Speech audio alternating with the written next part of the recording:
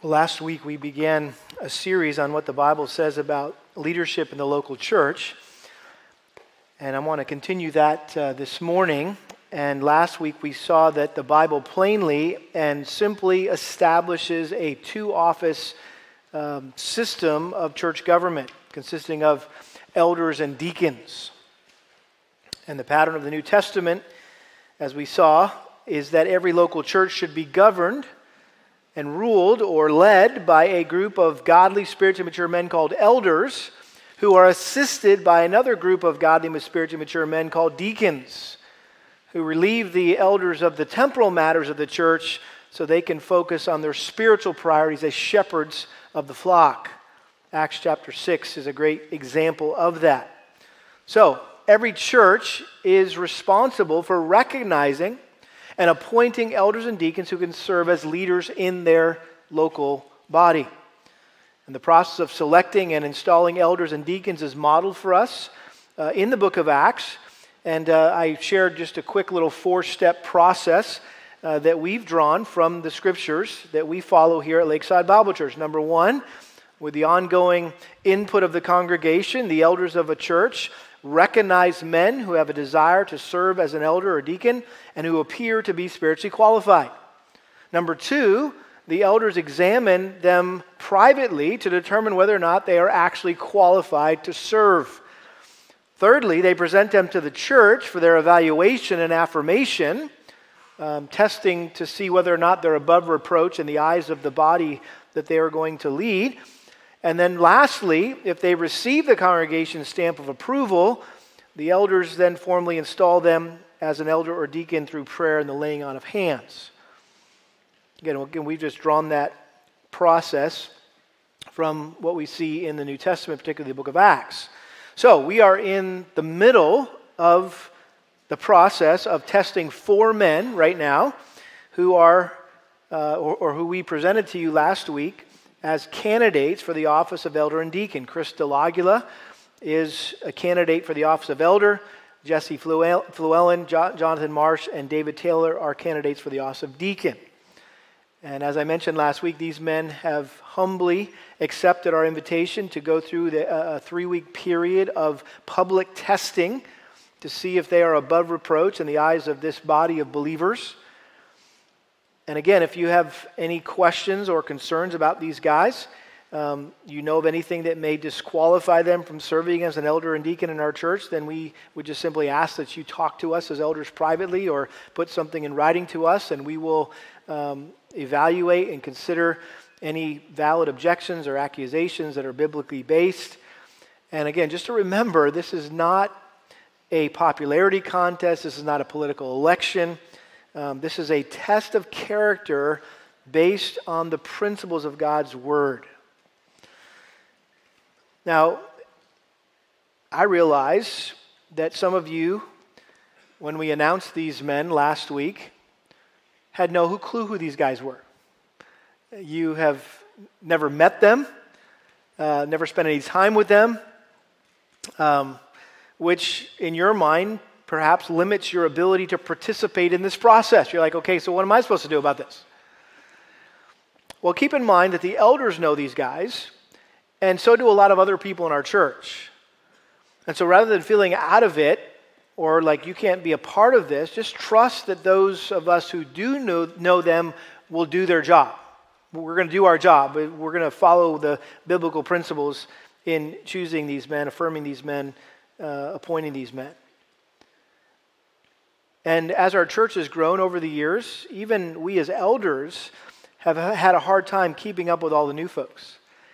And whenever we meet to discuss and pray about church matters, it's not uncommon these days for some of the elders to admit that they don't know the individual or the family they were talking about, or we're going to pray for, or need to pray for. But we are learning as elders to be okay with that all the elders don't necessarily need to know every person personally, and we're okay with just simply trusting that those elders who do know them and are involved in their lives will shepherd them well. So hopefully that's an encouragement to you.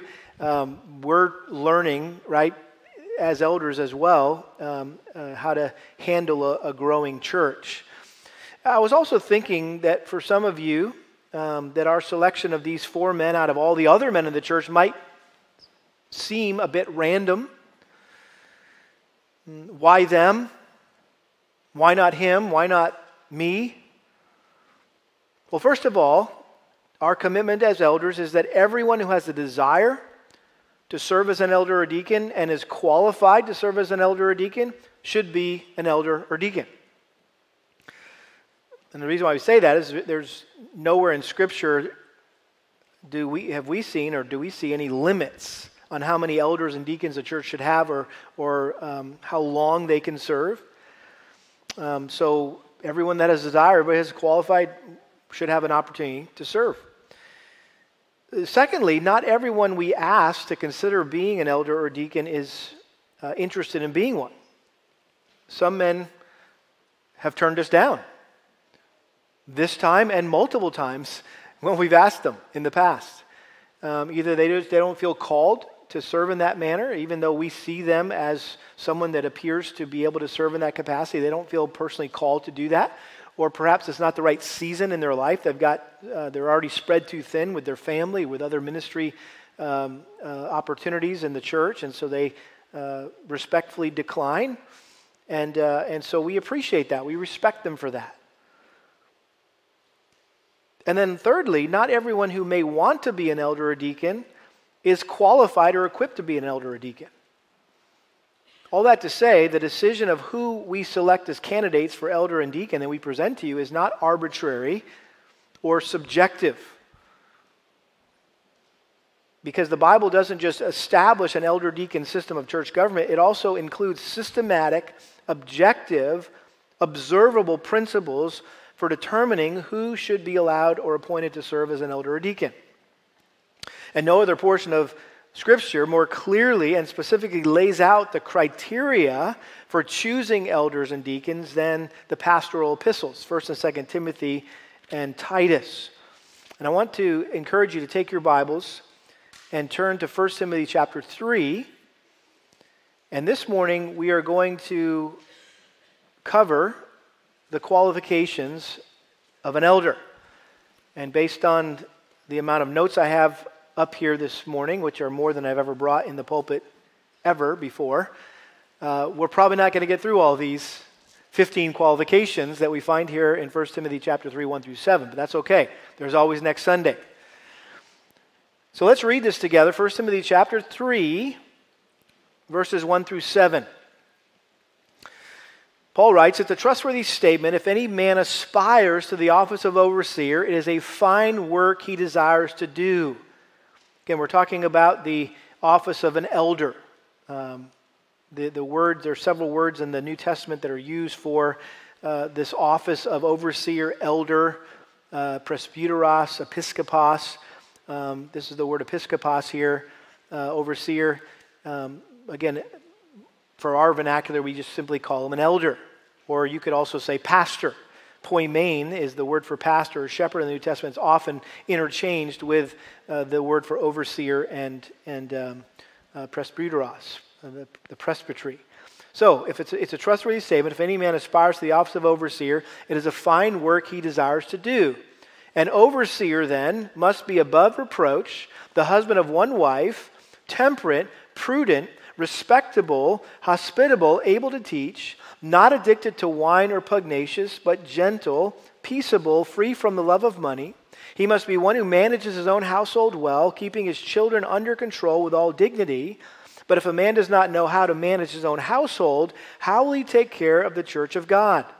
And not a new convert, so that he will not become conceited and fall into the condemnation incurred by the devil.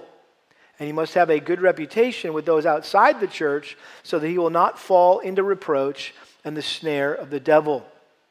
And then again, we have a confirmation. There's a distinction here between elders and deacons, because he goes on to give a second list for deacons in verses 8 through 13, which we'll look at next week.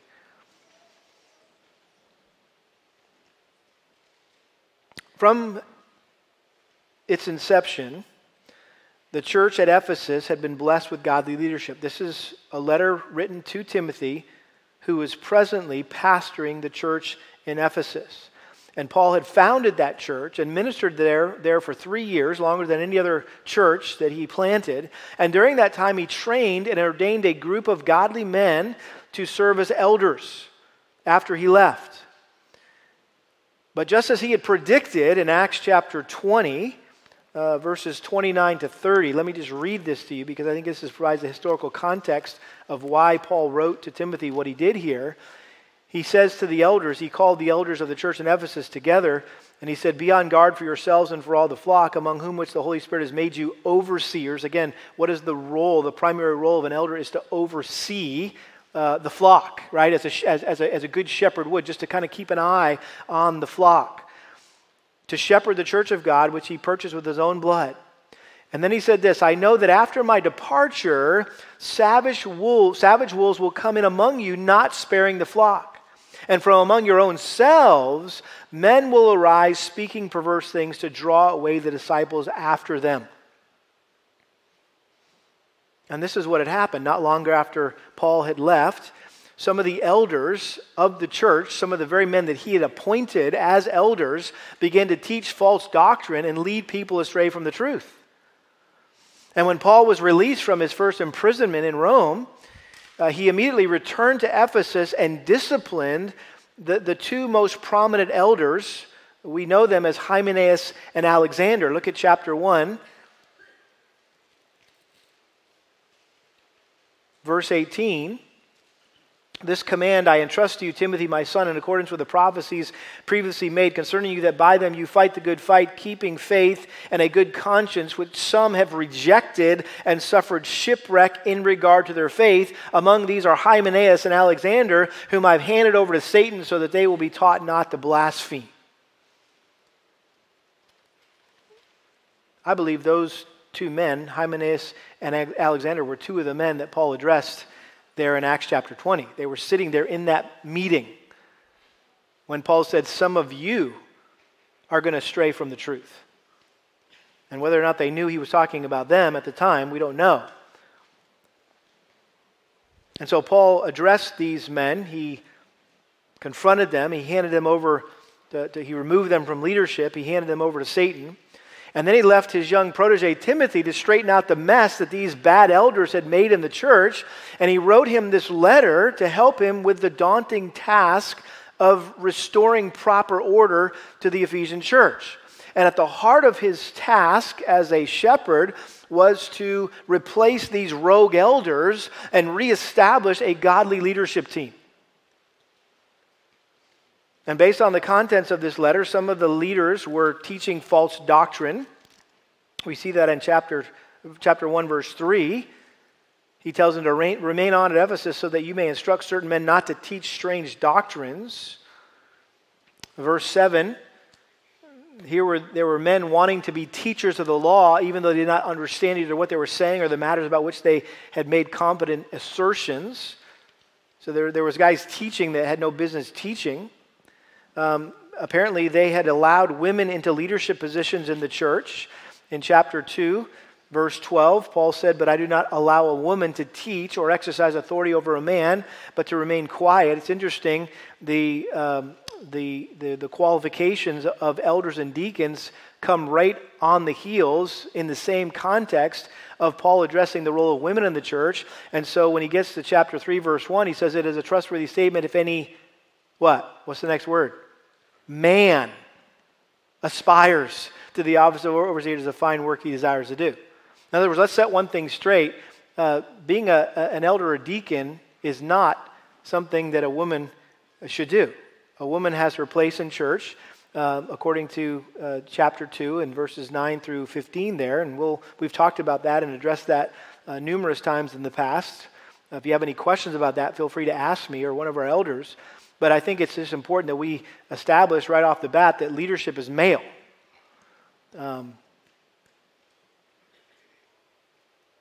They had also fallen away from the faith. It says in chapter 4, paying attention to deceitful spirits and doctrines of demons. And notice they were also forbidding marriage and abstaining from foods which God had created to be gratefully shared in by those who believe and know the truth. So they had become legalistic, saying, hey, don't get married, be celibate, don't eat certain foods.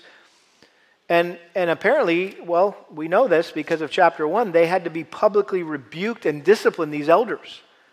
Chapter 5, verse 19, do not receive an accusation against an elder except on the basis of 2 or 3 witnesses. In other words, just because somebody accuses an elder of something doesn't mean he's guilty. You don't just assume he's guilty because one person saw something, heard something, experienced something. Make sure there's a few other people that could witness the same issue in that guy's life. But then notice verse 22, if you find out that it is true, those who continue in sin rebuke in the presence of all, so that the rest also will be fearful of sinning. This is what Paul did. He was rebuking Hymenaeus and Alexander in the presence of all church history even, right? Because it's preserved here in the pages of Scripture.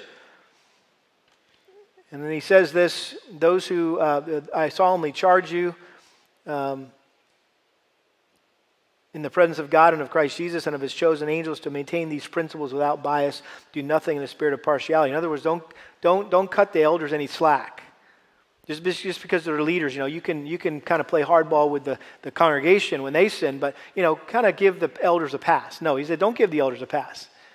In fact, you may have to deal with them more strongly than you do the members of the church. So what's the moral of the story here? Be careful who you let lead the church. Be absolutely sure that they're truly called and qualified to be a spiritual leader. I think that's what Paul meant there in verse 22. Do not lay hands upon anyone too hastily, and thereby share responsibility for the sins of others. So when it comes to choosing elders and laying on hands, if you will, which was the symbolic way of saying, hey, we are choosing you, we are affirming you, we are ordaining you, and asking the Lord to bless your ministry in leadership at this church. Based on what Paul said back here in chapter 3, verses 1 through 7, there's 2 basic questions that need to be asked in order to determine if a guy is called and qualified to serve as an elder. Ready? Here are the 2 questions. Number 1, are they purely motivated? Are they purely motivated? It is a trustworthy statement, Paul says, if any man aspires or desires or wants to be an elder, it is a fine work he desires to do. So are they purely motivated?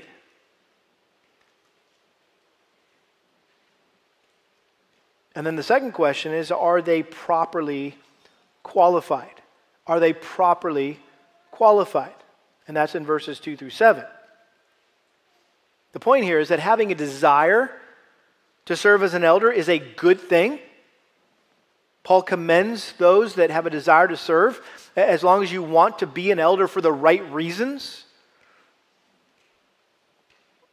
And frankly, some men may be selfishly motivated in pursuing the office of an elder, or they don't have an accurate perception of their own abilities or their own character. I think that's why the second question is so critical, because desire isn't enough. Becoming an elder requires more than just wanting to be an elder, because that's very subjective. And that's why Paul goes on, I think, to list some very objective, observable qualifications to guide Timothy and churches like ours in selecting the type of men who should serve as elders. A man's life must meet certain spiritual specifications, if you will. This is what we have here is a checklist for choosing church leaders. And it protects the church from men who may have a desire to serve, but who aren't qualified to serve. And again, another basic principle, those whom God qualifies, those whom God calls, he also qualifies. Those things will always go together. And so consequently, the ultimate test of whether or not a man is called to serve as an elder is to examine his life to see if it matches up with this personal profile of an elder or a pastor that Paul painted here in these verses. In other words, this is what an elder looks like. Okay? And there's 15 features of an elder. 15 qualifications here in verses 2 through 7. And you're already getting nervous, right? A sermon with 15 points. That's dangerous. That's like a preacher's, it's like saying sick 'em to a preacher. I get to preach 15 points, right? But for those who are listening, like, oh no, we're in trouble. Well, let's look at these 15 features. Number one, an overseer then must be above reproach. This first qualification is really the overarching, all-encompassing qualification that summarizes the entire list of qualifications. And it literally means not able to be held or taken hold of. That's what it means to be above reproach. Not able to be held or taken hold of. In other words, there's nothing in a man's life that anyone can grab a hold of and make an issue of. Daniel would be a great example of a man who was above reproach, right? When his contemporaries, his fellow satraps and leaders and wise men wanted to bring him down, they went through his life with a fine-tooth comb to find anything that they could get him fired over. And they couldn't find anything other than the fact that he prayed 3 times a day. And so we said, okay, we know how we'll fix his wagon. Let's just get the king to decree that you can't pray to anybody but him, and then we'll catch him. We'll catch him in the act of praying to his God.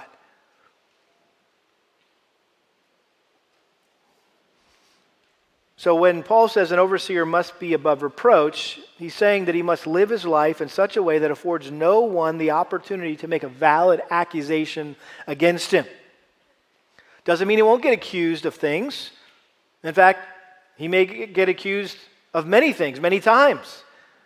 But there's no actual basis for that accusation, and nothing really ever sticks. Why? Because he's above reproach. Nobody can say anything bad about him. He's blameless, which, by the way, is different than sinless. You might sound like, well, man, it sounds like the guy can't sin ever. He's got to be perfect. No, this doesn't mean he's perfect. But what it means is it has no obvious defect or sinful blight of any kind that taints his reputation or calls his character into question. And if he does something wrong that causes others to think badly of him or the church, he's quick to make that right. He understands biblical confession and forgiveness and reconciliation and restoration. And so the first thing we need to understand is that an overseer, an elder, must be above reproach. And the qualifications that follow now really simply define and illustrate what it means to be above reproach. And the very first one that Paul mentioned here that makes a guy above reproach is that he is the husband of one wife. The husband of one wife. Now, throughout church history, Bible scholars have interpreted this phrase in several different ways. In fact, I have over 30 commentaries. I know I'm obsessed with commentaries. That might be a blight on my character. I'm obsessive when it comes to books, and I have to have every commentary that was ever written on a book. If I'm going to study it, I want to have them all in front of me so I can reference them. So I've got over 30 commentaries on the pastoral epistles written by godly, gifted men from the past and the present, and they all don't agree on what Paul meant here.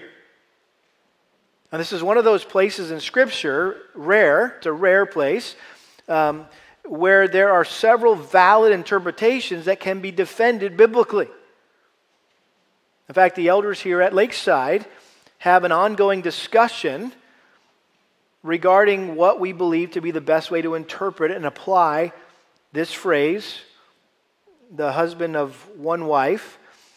And to this day, there remains a healthy tension among us regarding this issue. And we respect each other's personal convictions and conclusions, and we maintain these convictions with grace and deference to one another. But you say, what's the rub here? What's the issue? Well, this phrase, the husband of one wife, in the Greek contains 3 simple words, mias, gunekos, andros, which means one wife husband, or you may have heard this, a one woman man. And the interpretive challenge is, who did Paul consider to be a one-woman man? Now, there are several different ways that this has been understood over the years, who Paul was referring to. Some say, number one, that an elder or deacon, and I'm going to include deacon in this because this is a shared characteristic or qualification that it says that in verse 12, deacons must be husbands of only one wife. And so this is a similar characteristic here. So it applies not just to elders, but also to deacons. So some say that an elder or deacon must have a wife. In other words, you can't have a single guy,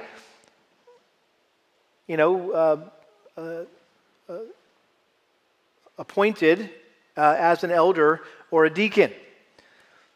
But I think this would clearly contradict what Paul taught elsewhere about the benefits and advantages of remaining single, right? 1 Corinthians 7. So just because perhaps the guy has the gift of singleness or hasn't found that one woman yet, and that doesn't necessarily disqualify him from being an elder or a deacon. You would also have to say that a man must have children then to qualify as an elder, because it talks about him being a good manager of his household and a good manager of his children. I think what Paul was doing here, he just simply assumed that most men would have wife and kids. And if they do, this is the qualification. Another way to interpret this is that an elder or deacon must have only one wife at a time.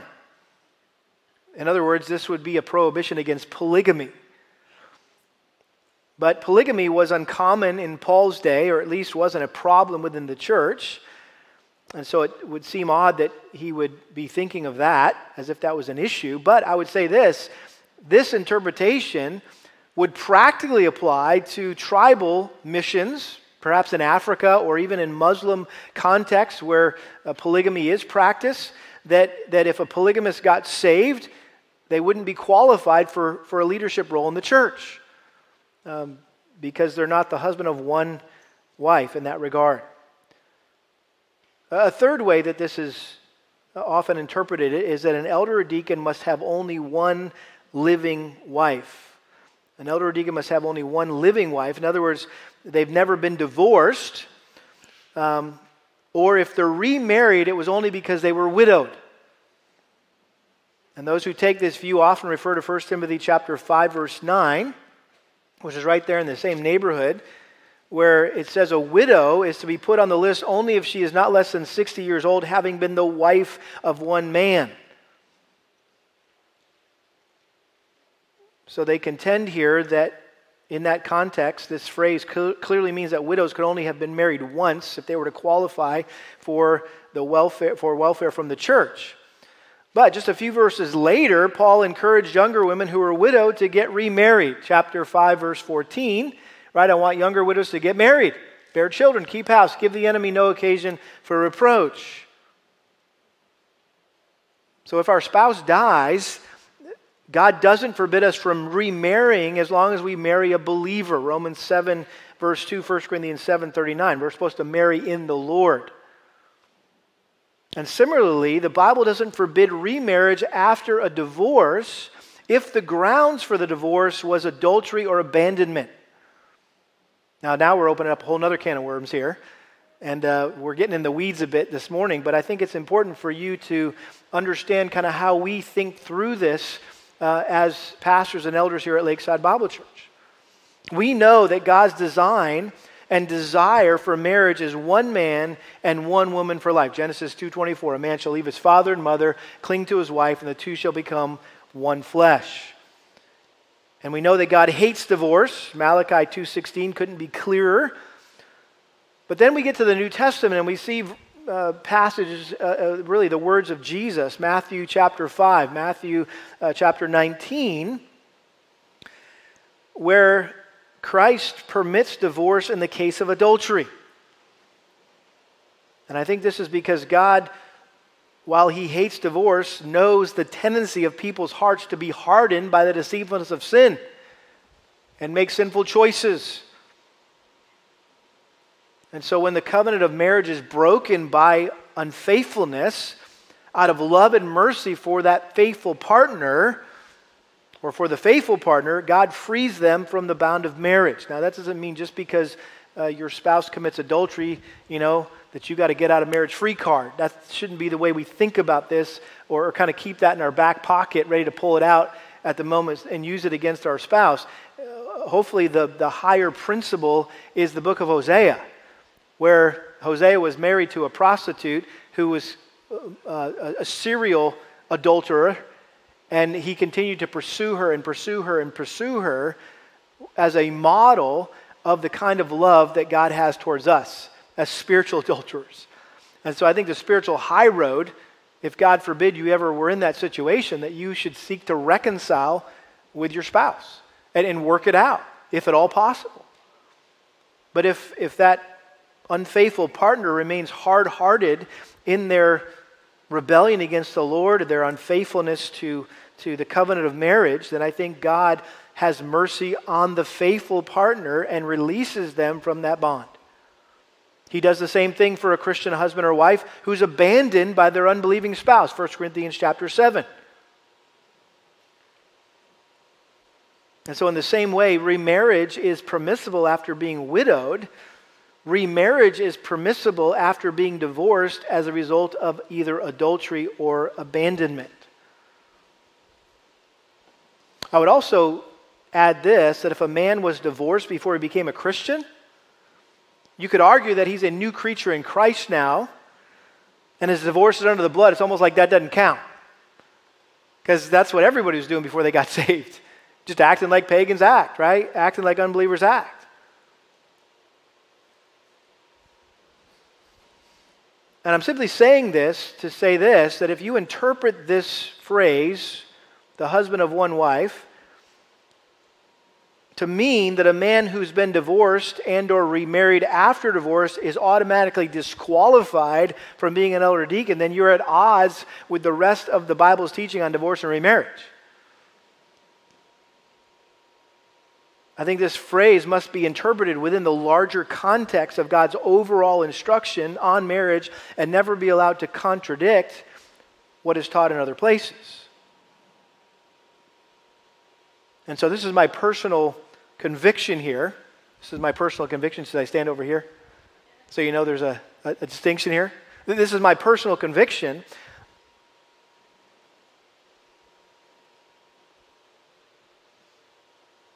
that a man is disqualified from being an elder or deacon if they've been divorced for any other reason than adultery or abandonment.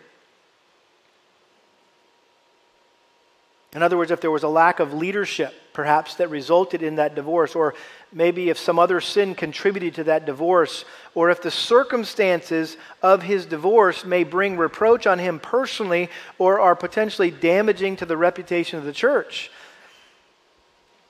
And because of the lifelong and often complicated consequences of divorce, I think this could even apply to a divorce that occurred before a person was saved. Again, so in my opinion, it would be an extremely rare situation that such a divorced man would qualify, or that a divorced man would qualify to be an elder or deacon. But let me be quick to say this, that just because a man may be disqualified from serving as an elder or deacon doesn't mean he's not still a valuable member of the body of Christ and can still play a valuable role in the life of the church. Because he has spiritual gifts which God has given him to use to build up others, he can still preach, he can still teach, he can still serve in other leadership roles in the life of the church. But personally, I'm just not comfortable interpreting this phrase to mean that a divorce automatically disqualifies a man. I think you have to make this text say something that it doesn't say. And I just think it's wiser to take each situation on an individual basis and prayerfully consider all the circumstances surrounding a guy's marital status, if you will, and to consider if the circumstances are such that a man is above reproach, particularly in the eyes of those of his fellow church members at the present time. This is not has been the husband of wife, but he is the husband of one wife. Which to me leads me to interpret this to simply mean an elder or deacon must be faithfully committed to his wife, period. That's what Paul had in mind. Again, that's my conviction, that's my opinion, that's my conclusion, that an elder or deacon must be faithfully committed to his wife, period. And what that means is he must be solely devoted to his wife and remain faithful to her. He's not to be in the habit of lusting after other women or flirting with other women. He's careful not to talk to or touch women in an inappropriate way. He's sexually pure. In short, his marriage relationship is irreproachable, or you could say it this way, it's exemplary. He does marriage well. He does marriage well. And I think this view sets a much higher standard than simply saying that a divorced guy is disqualified. Because there's a lot of married guys who's never been divorced who are not one-woman men. They have wandering eyes. They have wandering hearts. In fact, I was just thinking about this yesterday, that one of the characteristics of false teachers in 2 Peter chapter 2 is that they have eyes full of adultery. Interesting. So, I said a lot there, I know. But I believe that interpretation, that last interpretation, is the simplest, most problem-free, and more importantly, I think it best harmonizes everything the Bible teaches on marriage, divorce, and remarriage.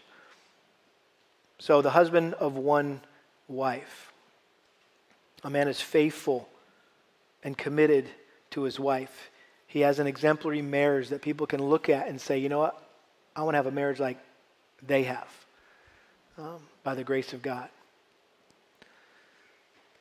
He goes on, the husband of one wife. The next qualification there, number 3, is temperate. And this word literally means without wine. Now, I don't think this is talking about drinking, because later on here we're going to see he does have a specific qualification about not being addicted to wine. So what's going on here? What does this mean to be temperate or without wine? I think what Paul had in mind here is the opposite of being drunk, which is mental sobriety. In other words, an elder doesn't allow any excess in his life that diminishes his ability to think clearly and to make sound judgments. He's to be a well-balanced man in all areas of his life. He must not be a self-indulgent person. He has mastery over all of his appetites. He's not a slave to anything, in other words. Spurgeon said in his lectures to my students, he said to the young men sitting there in his pastor's college, quote, "Let us have every passion and habit under due restraint. If we are not masters of ourselves, we are not fit to be leaders in the church." End quote. And so an elder should not act rashly, but remain calm, cool, and collected, as we say. He's able to keep his head in all situations. He's temperate. And this is very important because elders often have to deal with many serious problems, difficult situations, intense pressures, and therefore they must be emotionally, physically, mentally, and spiritually stable. So they must be temperate. Number 4, they need to be prudent. Prudent. This word is similar to temperate. It implies being self-controlled or sober-minded. In other words, an elder is to be serious about spiritual things. They're not frivolous. Doesn't mean a guy can't have a sense of humor or has to be prudish or somber all the time, saying, I'm a man of the cloth. I can't do that. I can't, participate in that. But I think he must avoid having the reputation of being a clown, being a cut-up, a goof-off, acting in a way that's unbecoming of a man serving in a distinguished role like an elder. He must be sensible, wise, discerning. He needs to exercise common sense in dealing with people and their problems. He's able to see things for what they really are. He knows people and how they respond, and he also knows himself well. He has an accurate perception of himself.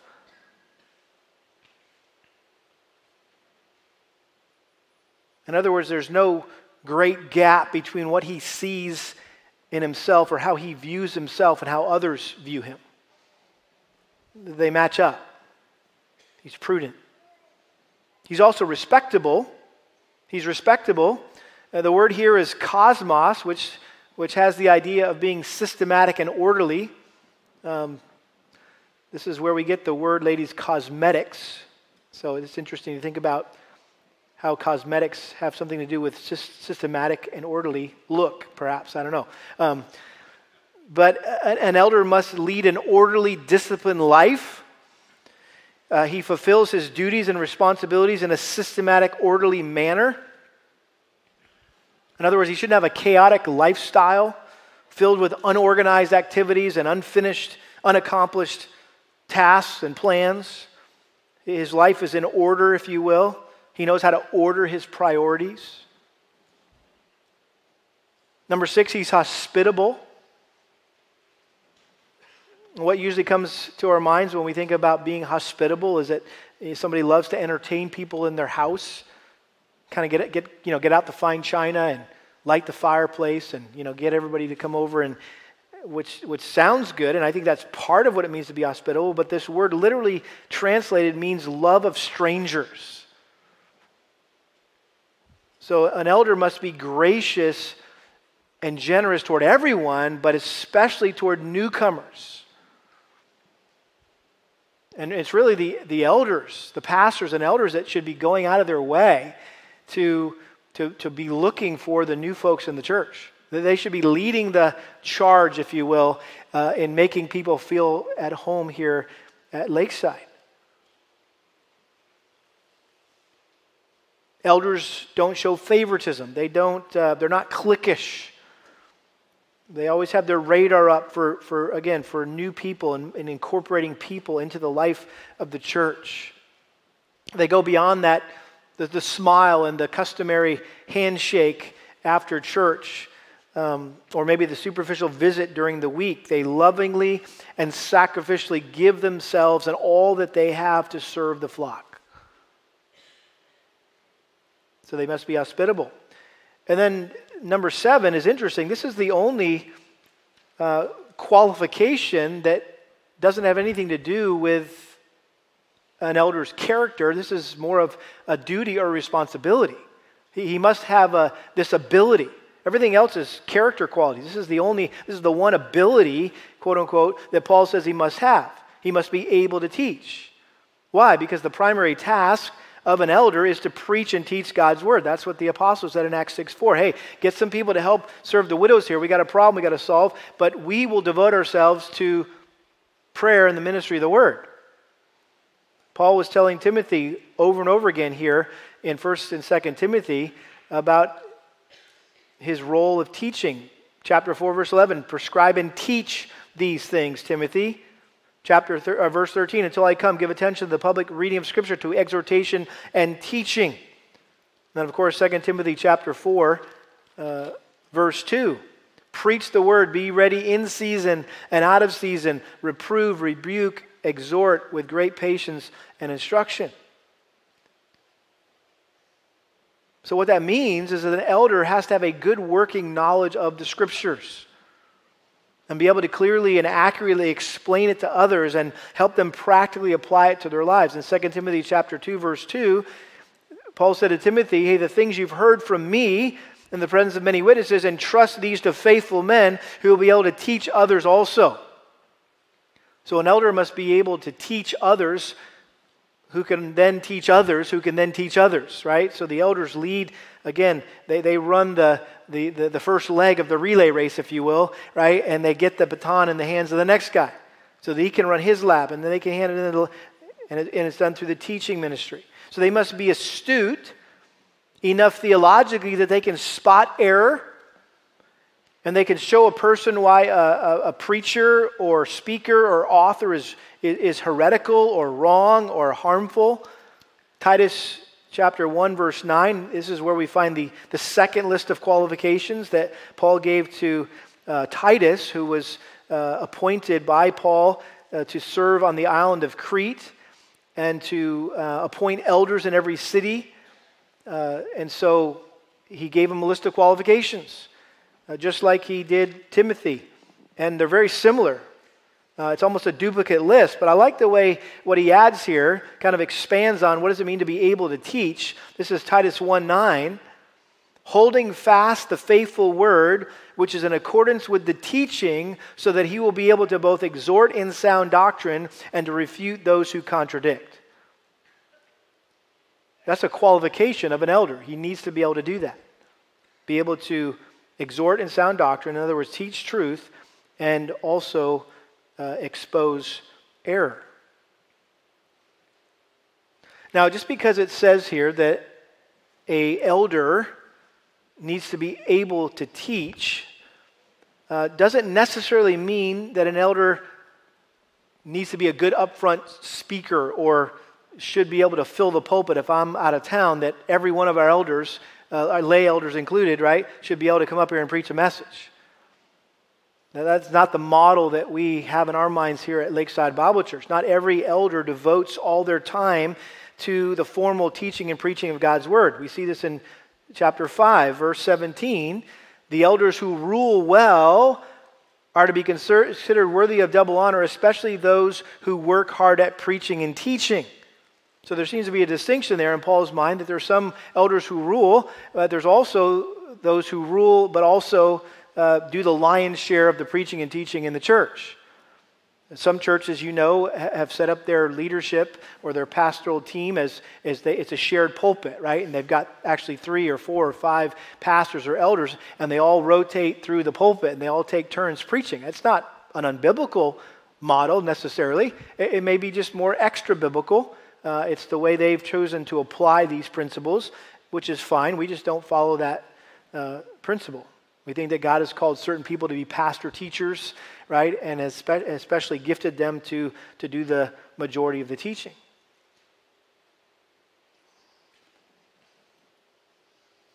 But nevertheless, I think an elder, whether he ever stands behind a pulpit or not, they do need to be confident and capable enough to open up God's Word and instruct and counsel people with it in a variety of contexts, whether that's in their leading a small group, a grow group in their living room, or counseling someone in the hallway or in the foyer after church, or personally discipling somebody at a local coffee shop, right? They need to be able to have their Bible out, and they need to know it and know how to use it and apply it in people's lives. So again, implied here, and I guess I just say this in wrapping this particular point up, that implied in an elder's ability to teach is the assumption that they are striving to practice what they teach or practice what we preach, right?